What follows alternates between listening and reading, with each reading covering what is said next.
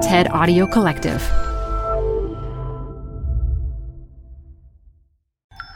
You're listening to a special archive presentation of TED Talks Daily. This talk features psychiatrist Dixon Chibanda, recorded live at TED Women 2017.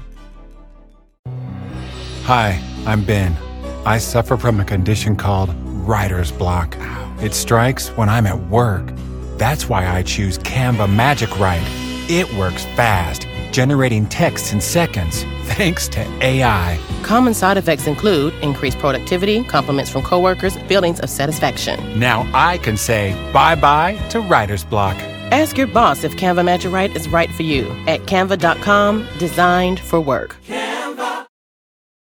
This show is brought to you by Schwab. With Schwab investing themes, it's easy to invest in ideas you believe in, like electric vehicles, renewable energy, water sustainability, and more. Choose from over 40 themes. Buy as is or customize the stocks in a theme to fit your goals. Learn more at schwab.com/thematic investing.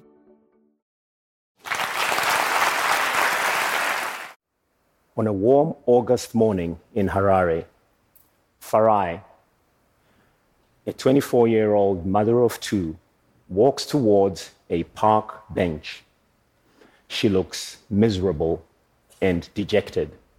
Now, on the park bench sits an 82-year-old woman, better known to the community as Grandmother Jack. Farai hands Grandmother Jack an envelope from the clinic nurse. Grandmother Jack invites Farai to sit down as she opens the envelope and reads. There's silence for 3 minutes or so as she reads. And after a long pause, Grandmother Jack takes a deep breath, looks at Farai, and says, "I'm here for you. Would you like to share your story with me?" Farai begins, her eyes swelling with tears. She says, "Grandmother Jack, I'm HIV positive. I've been living with HIV for the past 4 years. My husband left me a year ago. I have 2 kids under the age of 5. I am unemployed. I can hardly take care of my children." Tears now flowing down her face. And in response, Grandmother Jack moves closer, puts her hand on Farai and says, "Farai, it's okay to cry. You've been through a lot. Would you like to share more with me?" And Farai continues, "In the last 3 weeks, I have had recurrent thoughts of killing myself, taking my 2 children with me. I can't take it anymore. The clinic nurse sent me to see you." There's an exchange between the two which lasts about 30 minutes. And finally, Grandmother Jack says, "Farai, it seems to me that you have all the symptoms of kufungisisa." The word kufungisisa opens up a floodgate of tears. So, kufungisisa is the local equivalent of depression in my country. It literally means thinking too much.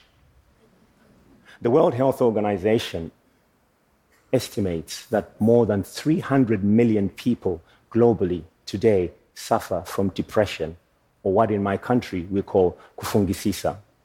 And the World Health Organization also tells us that every 40 seconds, someone somewhere in the world commits suicide because they are unhappy, largely due to depression or kufungisisa.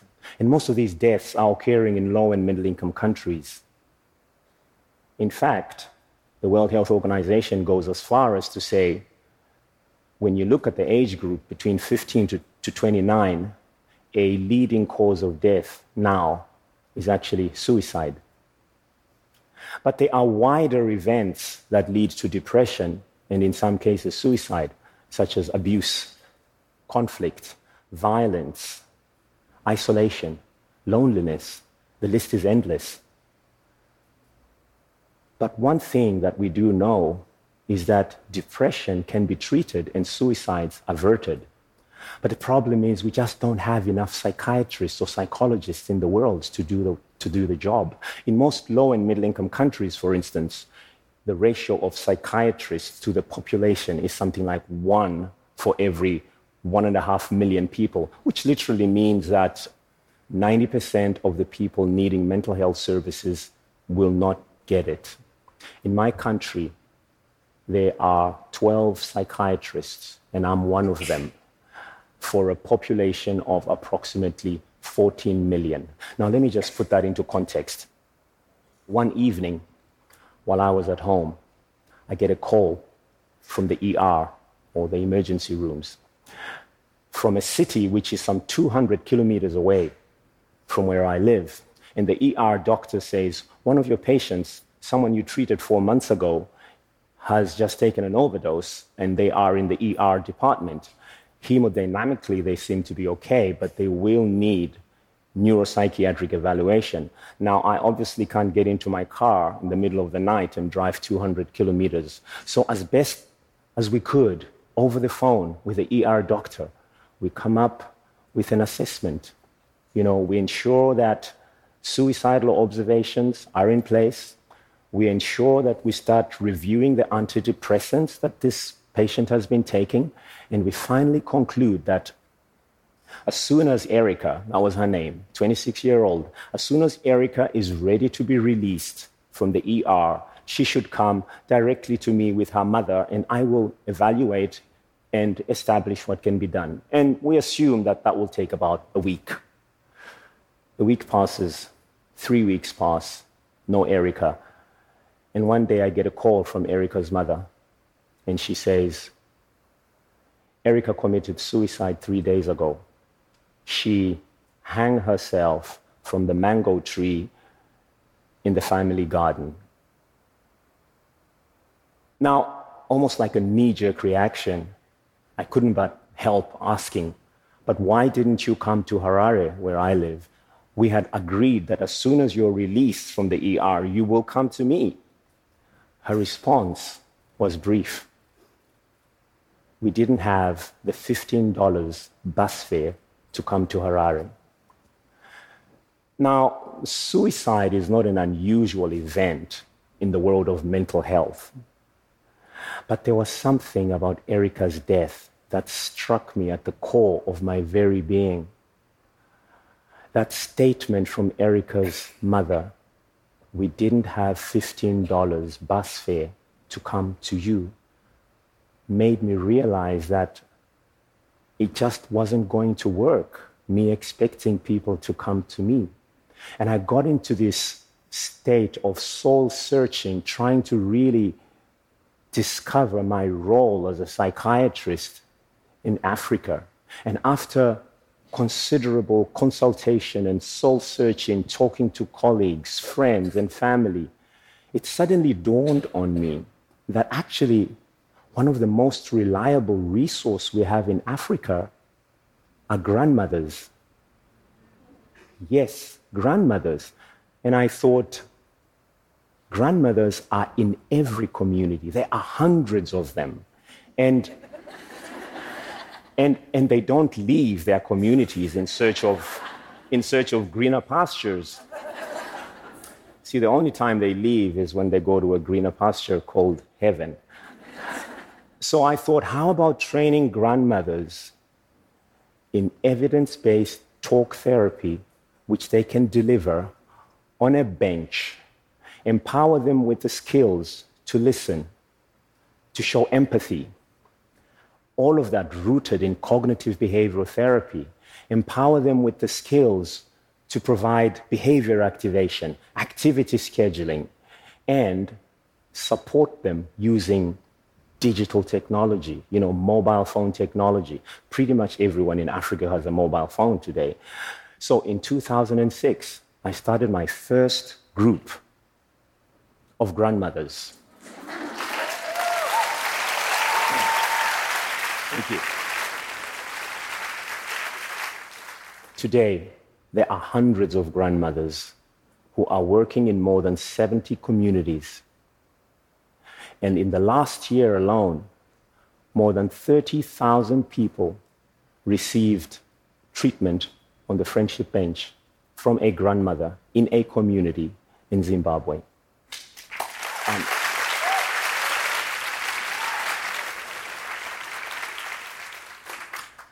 And recently we published this work that is done by these grandmothers in the Journal of the American Medical Association.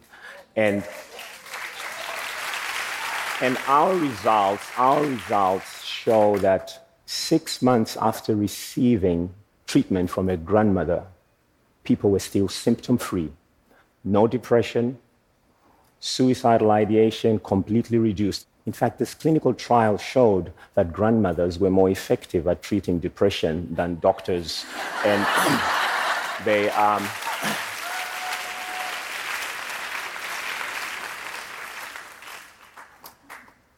And so we're now working towards expanding this program.